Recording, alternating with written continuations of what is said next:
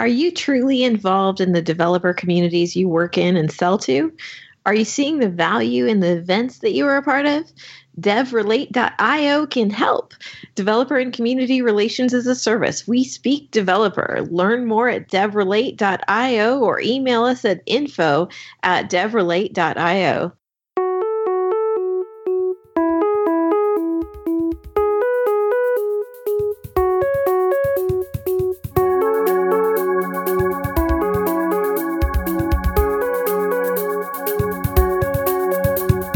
So I've been doing a lot of reflection lately, and my mind has been in this place of philosophy and essentially integrate all the things and these great kind of existential questions of why are we here? What matters in life? What are we trying to optimize for? And one of the reoccurring themes through a lot of these conversations has been around how do we have safe conversations? How do we talk about the things that really need to be talked about and make progress with being able to see one another? And I think that's what it ultimately comes down to is I look at the culture war around us. And if I really listen to people, if I really listen to what they're saying, I hear a couple different things. One is people feel their identity, like the core of who they are as a human being, like my values about what matters in life, my values that, the hill that I'm willing to die on kind of thing of just a sense of being challenged at like a deep spiritual level. Like people are like in survival mode at a significant degree. And it's the certain type of energy, this certain type of fire, this certain type of defensiveness. And then on top of that defensiveness is pride, essentially. I feel attacked. And at the same time, I'm trying to defend what are the things that I value, what are the things that are important to me. And my heart aches for those around me that feel attacked too. And what happens when we're in this defensive kind of mode? We go blind.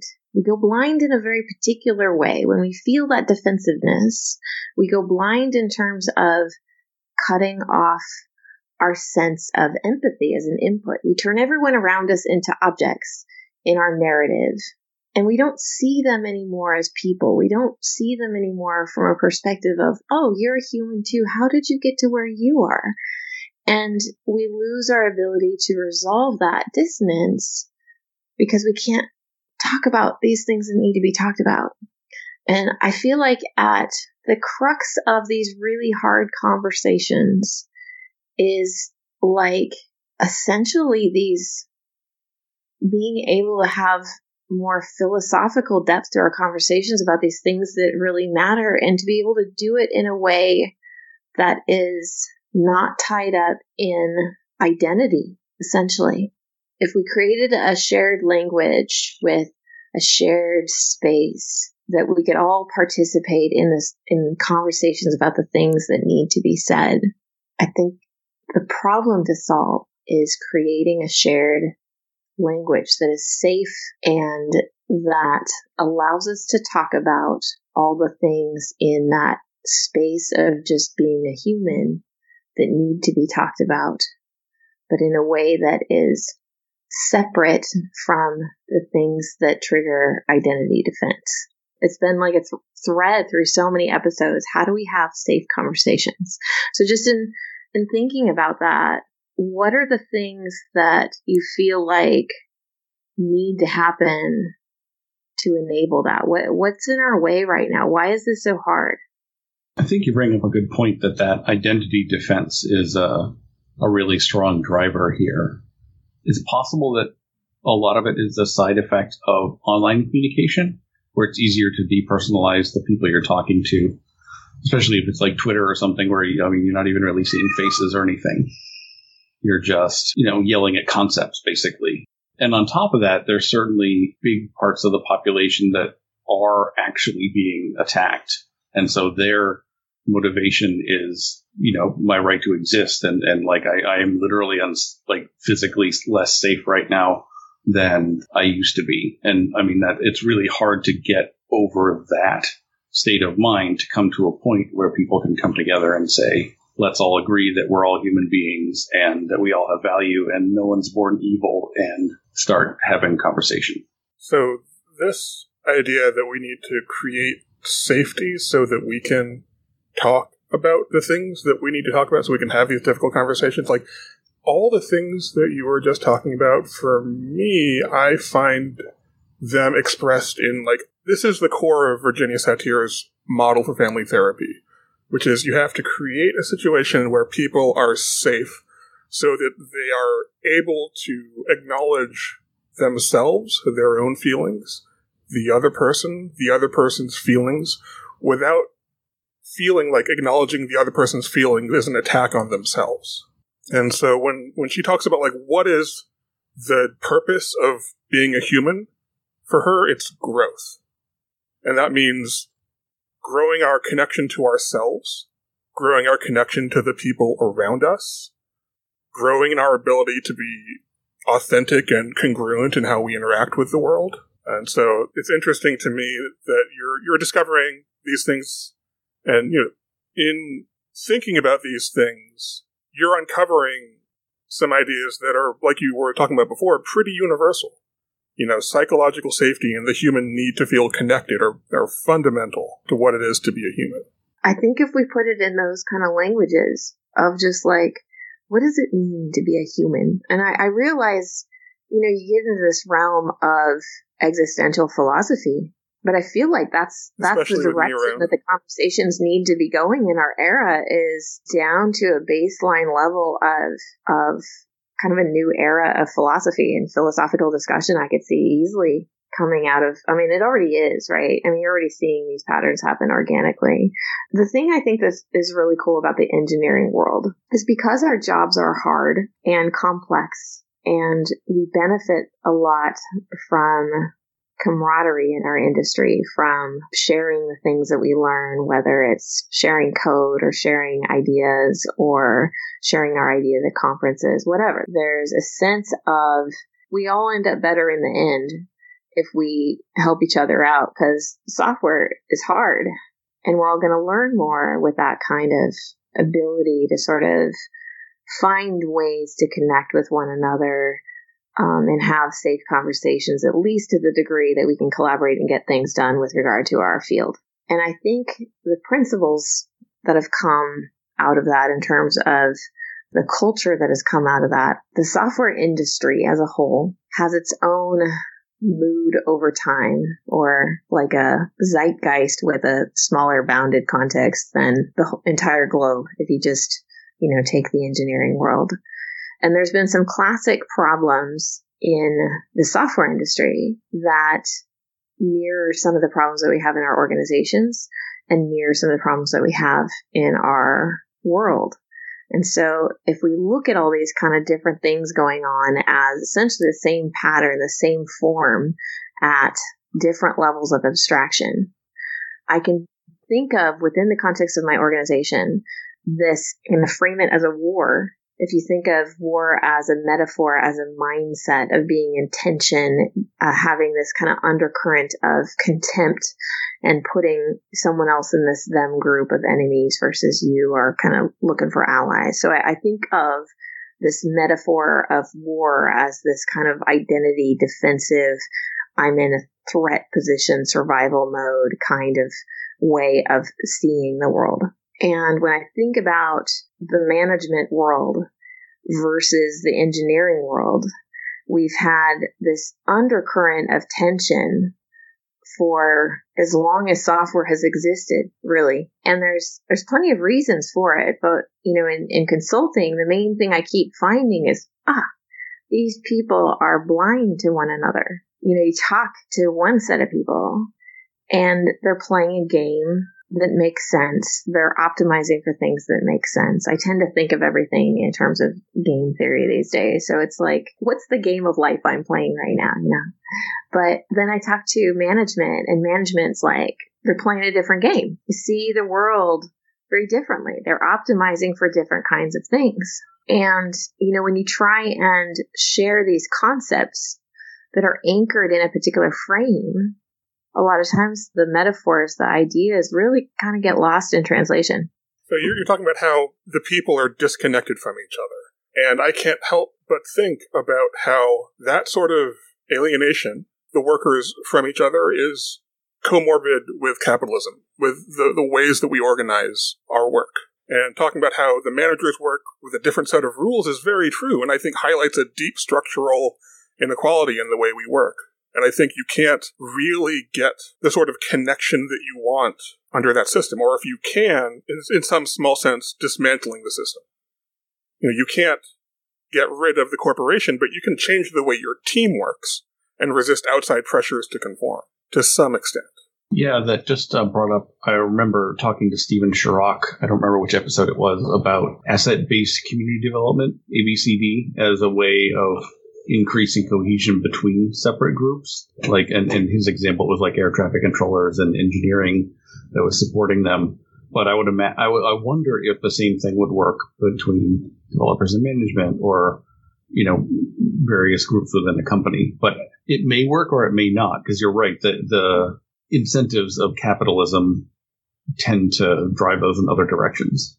Interesting. So what I'm hearing you talk about in these things is almost like, think about different bounded contexts that have like a membrane, almost like a cell boundary, and you can zoom in and you've got a finer granularity of smaller little cells. And at each one of these boundaries, you can have dynamics of tension.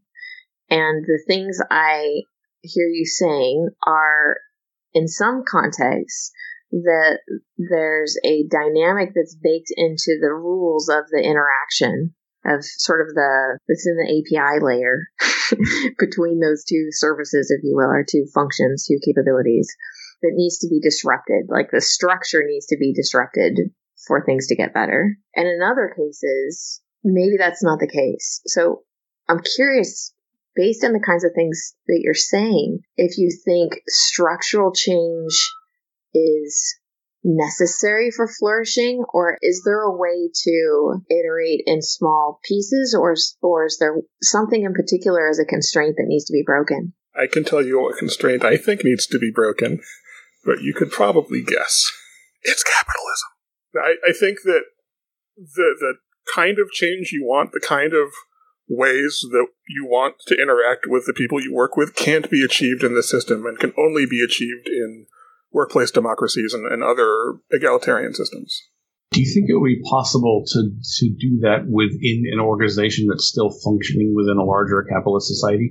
To the extent that leadership, and more to the point, people with power within that organization are willing to act against the interests of the people who tell them what to do, and to foster that sort of a thing, yes, it can be done. And you remember, when we talked to Chad Fowler, one of the things that came up is the best managers seem to keep being able to build communities, in their sphere of control that operate in a way that's very different to how corporations generally work.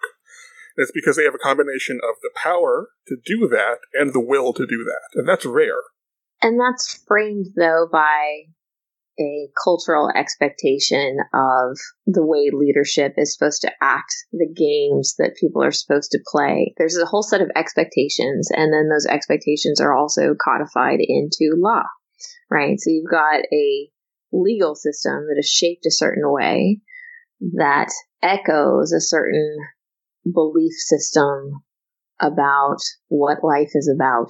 How do you win at the game of life is sort of projected through the system of shapes. Abdi's got me thinking about, if I'm a software shaman, what are the shapes I'm putting into everyone else's brains with the things I'm doing, Yeah, and you'll notice that when the laws don't work the way they want them to, they change the rules. So that's why we have mandatory enforced arbitration clauses in contracts where you can't use the law anymore if they don't like the law. The other option to finding a unicorn manager who's willing to betray their bosses on behalf of the workers is worker empowerment, join a union. So you were talking before about this idea that we're disconnected from each other. How do we, build, regain, grow those connections amongst ourselves, regardless of the external pressures that make this difficult being what they are? I think there's still work to be done here. So Virginia Satir has a model she calls the personal iceberg metaphor. which is an interesting combination of both representation theory and coherence therapy from psychotherapy. So from representation theory, we get the idea that there's a lot more to a person than what we can perceive about them, right? I see John, and I see like what he's doing. I don't see what he's thinking. So my representation of John includes the surface things that are above the waterline. You know, what he says, what he does, how he looks. What I don't see are all of the things below it, and most of John is below that line. His feelings about his feelings, his goals, his values. That sort of hierarchical model of a person built up on layers comes from coherence therapy. It's called the hierarchical organization of constructs. And one of Virginia Satir's ideas is if you want to connect with a person more deeply, you need to be able to connect with them on layers that are below the waterline, through building rapport, through sharing experiences, things like that. You need to foster or grow a deeper form of connection. And to the extent that you want to change something about the world around you, you have to be able to reach people at a level where that change is possible. So you can't change behavior without changing feelings, right? And so on. So if you want to change something, you have to be able to reach the level in that person through forming a connection with them that allows you to access the thing you want to talk to them about changing. And you also can't change it on their behalf. You have to convince them that it's a thing that they can change and so on. But it has to start by creating a level of connection with the people around you that allows you to have those dialogues. So I'm thinking, you said, if you want to change behavior, you have to change feeling.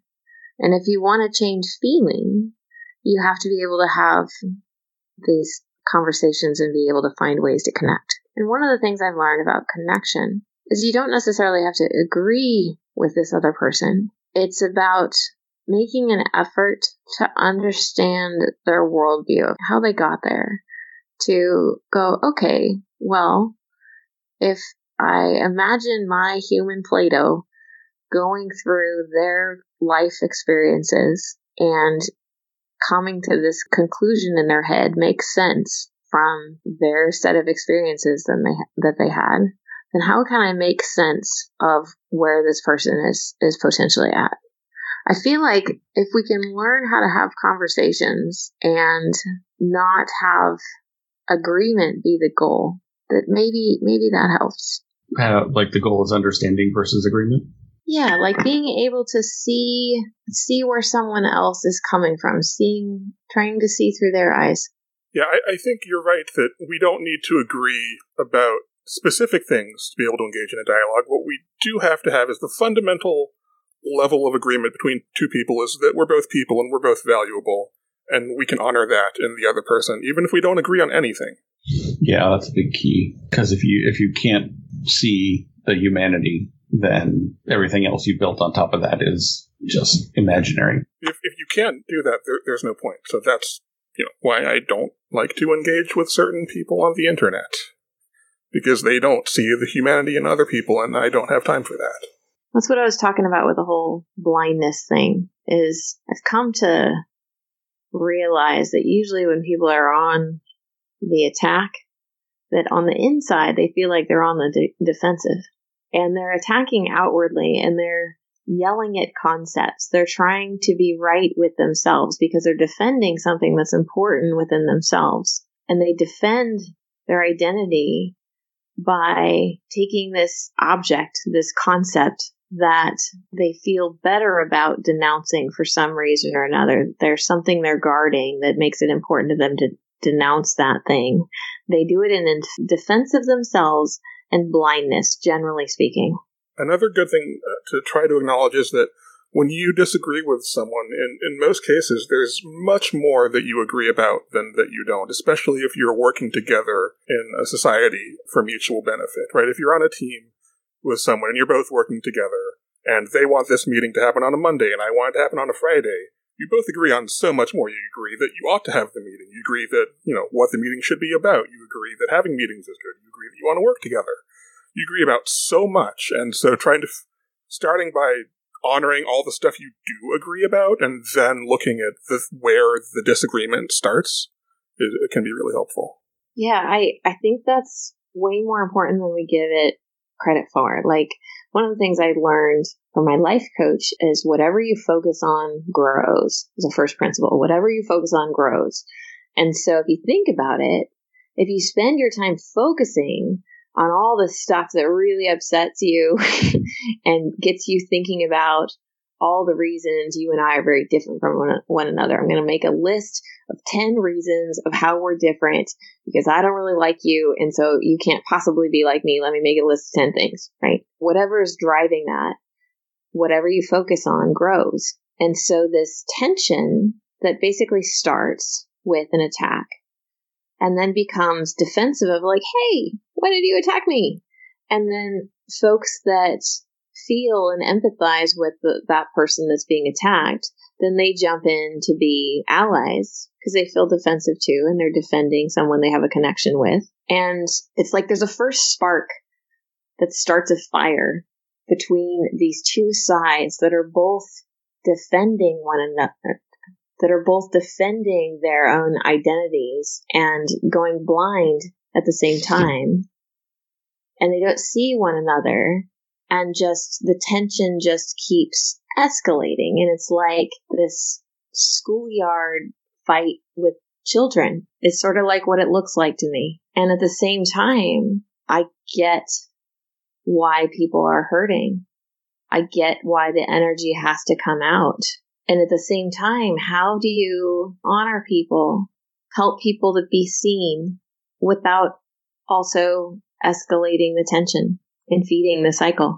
It reminds me, I saw screenshots from Twitter. It may have been fake, I don't know, but it looked plausible, of someone who had specifically set out to respond with kindness to the people that were attacking them. And, you know, the first tweet in the stream was just vile insults and threats and horribleness. And the response was a very empathetic, wow, you know, you must be having a terrible day, or, you know, what's going on with you that, you know, you feel like this or whatever. And like that immediately switched the response from the other person. They said, oh yeah, well, I've just been having this really tough time with blah, blah, blah. And then they just went on to have a conversation about what was going on in this person's life. And you just saw all that vitriol just sort of evaporate. And I don't imagine that that's something that is going to succeed in every situation, but I wonder if it's something that could be deployed more widely by people who have the emotional energy to work through something like that with people that are attacking them. So one of the things that Virginia Satir focuses on in her family therapy model is that for the therapist to be effective in facilitating the sort of change that the family wants, they have to keep in control of themselves first. They have to first focus on their own congruence and authenticity in the situation. Because if they can't, then they can't expect anyone else to. So if you're in a position where you're trying to facilitate some sort of change at a level where, you know, identities and egos are being brought into play, you yourself need to maintain your own congruence, authenticity, maturity, ability to see beyond the, you know, immediate reactions, you know, visceral reactions that you have and so forth. Yeah, that makes a lot of sense to me. I mean, if nothing else, you're just bringing that energy to the group as they work together. They can see an example of someone who is operating that way, and that can help influence the dynamics. I also just want to be super clear that I'm saying if you want to facilitate change, not everyone should have to be a therapist all the time. Oh yeah, for sure. Right. If you don't feel like doing that today because you're sick of it, fine. Good for you. If you're actually trying to affect some sort of change in a situation and you want to do it effectively, I said effect twice, then here's what you ought to do to achieve your goal. So I'm not saying everyone has to have spoons all the time. Right. But you are bringing something important. I mean, if I circle back to where we started, is these safe conversations, that there's an ingredient that makes the whole thing work, which is authenticity or maintaining congruence. I thought it was really interesting you used a sort of geometric metaphor to describe alignment and being out of alignment. Yeah, it's about the parts being in harmony, the parts of the whole that makes up yourself being in harmony. Could you elaborate a little more on that? So Virginia Satir defines congruence as a state of awareness, of acceptance of self, of openness that manifests basically as Well, so she's a very spiritual person, so what she says is it manifests as a harmonious flow of life energy through all of the levels of your person. And one way to interpret that is, the most obvious thing that congruence might mean is that you say what you mean and you mean what you say, or you say what you feel and you feel what you say. But it also means that, the different levels of your psyche that we talked about are in alignment with each other. The way you feel is in alignment with your goals as a person for what you want to achieve through action in the world and so on. So it's really a deep level of alignment within yourself, and also the ability to open that up for other people to see it, if that makes sense. It sounds a little wooey. She can be wooey sometimes. That's a concept I've always really enjoyed, because the first time I heard about it, it made so much sense to me that, there can be parts of you that are disharmonious. Like you have goal A, which is in conflict with goal B, and so you have to look at the two of them and why, like, what's the difference between them, and which one is the real thing and which one is, and do the work to resolve that within you, because otherwise you're going to be behaving in two different contradictory ways. The other part to congruence that I think is really interesting is that she talks a lot about how one of the ways we need to grow is to be able to access more of the possibilities that are available to us that we sometimes shut off due to rules that we've created for ourselves. For instance, I can't speak up because I'll get in trouble, things like that. So being able to make use of all of the opportunities that are available to us is a form of congruence. What I'm hearing kind of as an undercurrent here too is an idea of acceptance of self and wholeness being the thing to optimize for. Yeah, her main goal is for each person to become more fully human, is how she puts it. Okay. This is really interesting. I brought up this article, Becoming More Fully Human, with Virginia Satir. I think there's just some really great wisdom that I wanted to read in one of these little passages in here. So Satir says, "Do you know what makes it possible for me to trust the unknown?" And she says, "Because I've got eyes, ears, skin. I can talk, I can move, I can feel, and I can think. And that's not going to change when I go into a new context. I've got that. And then I give myself permission to say all my real yeses and nos, because I've got all those other possibilities, and then I can move anywhere. Why not? In other words, if you trust your own integrity, you trust your own resources to carry with you in new situations. And those abilities to see and hear and think and feel and touch and move and speak. If we can trust in those things, we can be certain about ourself and our ability to be congruent with ourselves. Then the ambiguity that normally paralyzes us and makes us so uncomfortable and hard to deal with all of these things evaporate. How beautiful is that? Yeah, I really like that. That sense of being able to trust yourself to handle any situation. I would love to have that. Sounds like I need some more congruence. The other thing I'm seeing, if I contrast philosophies from two different sides, I read George Lakoff's book, Metaphors We Live By, and it's one of those things that once you read changes your life, and everything forevermore you'll look at as what are the underlying metaphors behind, these methods of reasoning. And one of the things I see is a different paradigm around the definition of purity, of this kind of what is the goal of a soul. On one hand, you've got this view of accepting our full self and wholeness being like an additive process. So I think of if I think of purity as a metaphor, and I've got an additive type of dynamic, I'm trying to collect all the little fragments all there, stick them together, own my full self, love my full self, those kind of things. And then you've also got a metaphor that is like subtractive of here's me, and I'm like a dirty window that needs to be cleaned off, and the bugs need to be pulled out of me, and these parts of me that are ugly, I need to turn those off and shove them away and stuff. And my goal is to be more pure by subtracting all these things away from me that are impure, essentially.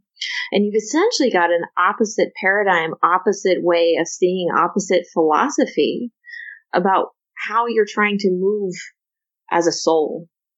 That's actually an interesting parallel with diversity, where if you think of like culture fit versus culture add, where it's like well, if you fit in, then we can be a cohesive culture, rather than let's add lots of different people and viewpoints and experiences and perspectives in order to make a better whole, rather than by excluding the things that will not make a better whole.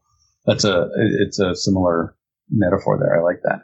One of her core beliefs, I think I've said this before because I like it so much, is that people connect on the basis of sameness and grow through our differences, and that differences help us respect our own uniqueness more. Interesting. So we connect based on our sameness and grow based on our differences, which helps us have more greater respect for our individual uniqueness. Yes. Beautiful. It really is. And what you're talking about culture at, like that's when you bring new people that have new perspectives, new experiences, you grow as a team and as individuals through that shared interaction. I want to read another thing in this interview with Satir that I thought was really great as a metaphor for a human being with feelings. Let's think that the human being has a countless number of little jets, that there's a fountain inside, that there's a countless number of jets, and if our energy were free to flow, and these jets were all open, that this would just put us in this fantastic energy. But most or many of these jets are closed, and we shouldn't do this, and we shouldn't do that, and who's going to hate us if we do this or that, and do something else, and so as a result, we end up living half-lives. So it's all these rules, all this mental chatter about what we shouldn't do and how we shouldn't be. And then when we open those up, do you know what happens to a fountain when only some of the jets will let water out? Sometimes the water comes out in big gushes in some of them, and it's very uneven because the central pressure to make the water come out is stopped by the holes that are stopped. And I believe that's our central place inside of us with this energy. So opening up all of these little holes, so to speak, which are our feelings and our possibilities, when we allow that to happen, when we allow that to flow, then we become in a totally different place, because then we can have harmony moving and we can have that total force of energy of what's possible. That's all I've ever done with helping people, is opening them up. I like that. I like the idea that in some, like, either you're cutting off sources of energy or you're spending energy resisting whatever it is that's going on inside of you. And either way, you're losing out on power that you could have. So bringing this back to our original conversation about safety and how do we create these safe conversations, and if we think about this in terms of what is making people feel unsafe, what is making them feel shut down, if we think about this as people's little jets are getting turned off, and there's things happening in the context that are making their little jets turn off. What are the things that are turning off our jets? Well, trauma will certainly do that. Stress will do that. I think I think the list of things that will do that is long. So what she talks about a lot is that we learn these rules about how we're allowed to be, what choices are available to us. And we learn these rules through the way we grow up, through our interactions with other people, with our parents. Traumas can cause us to form these rules to say, well, that's a thing I can never do again because of what happened to me.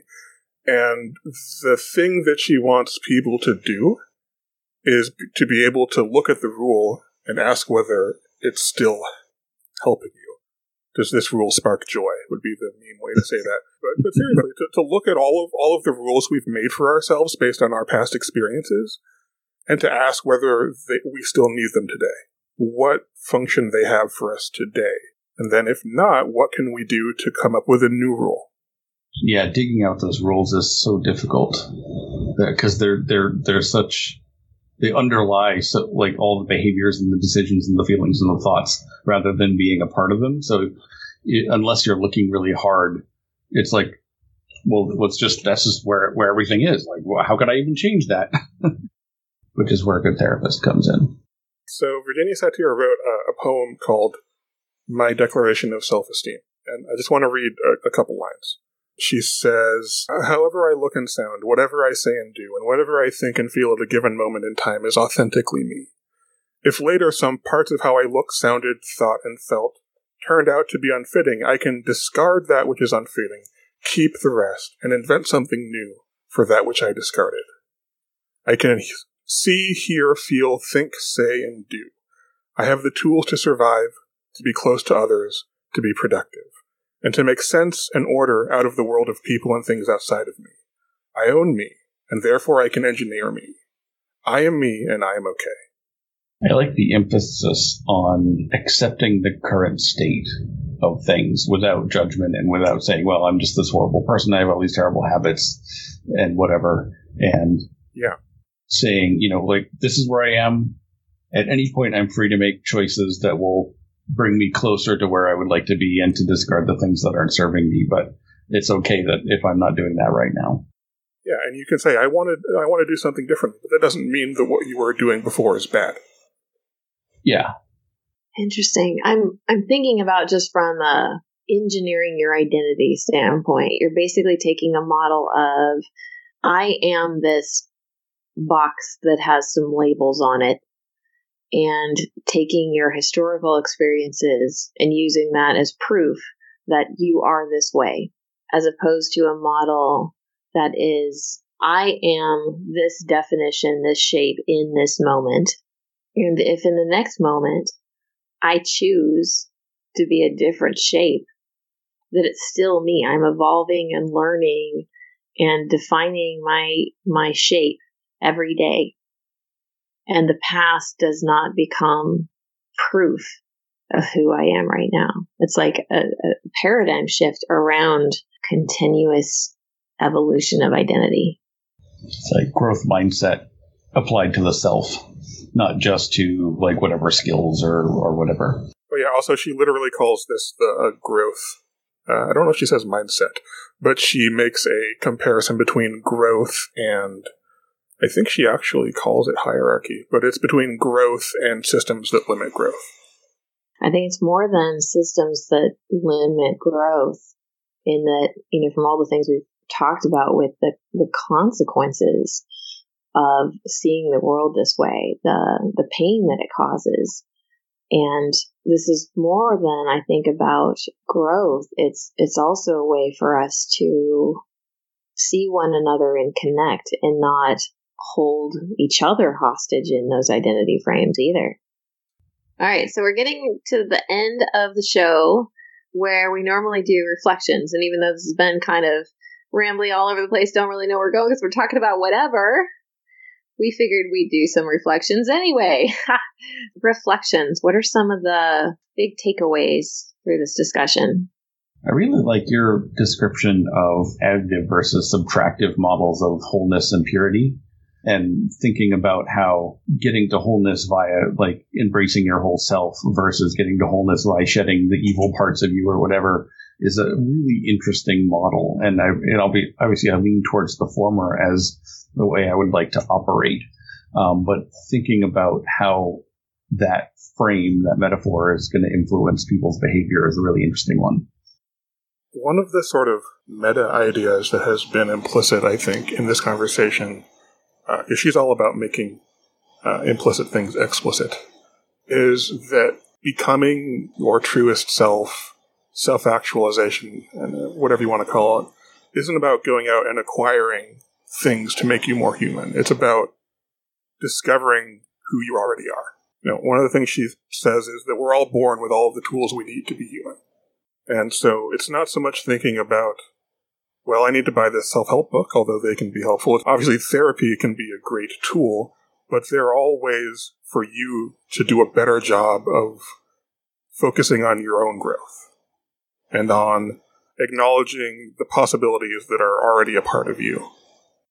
We already have all the tools we need to be fully human. It's a pretty powerful statement. As I've been thinking about how to create safe conversations, all the arrows seem to lead back to a shift within the self and a shift in how we see others and acknowledge others in the world and let others be who they are.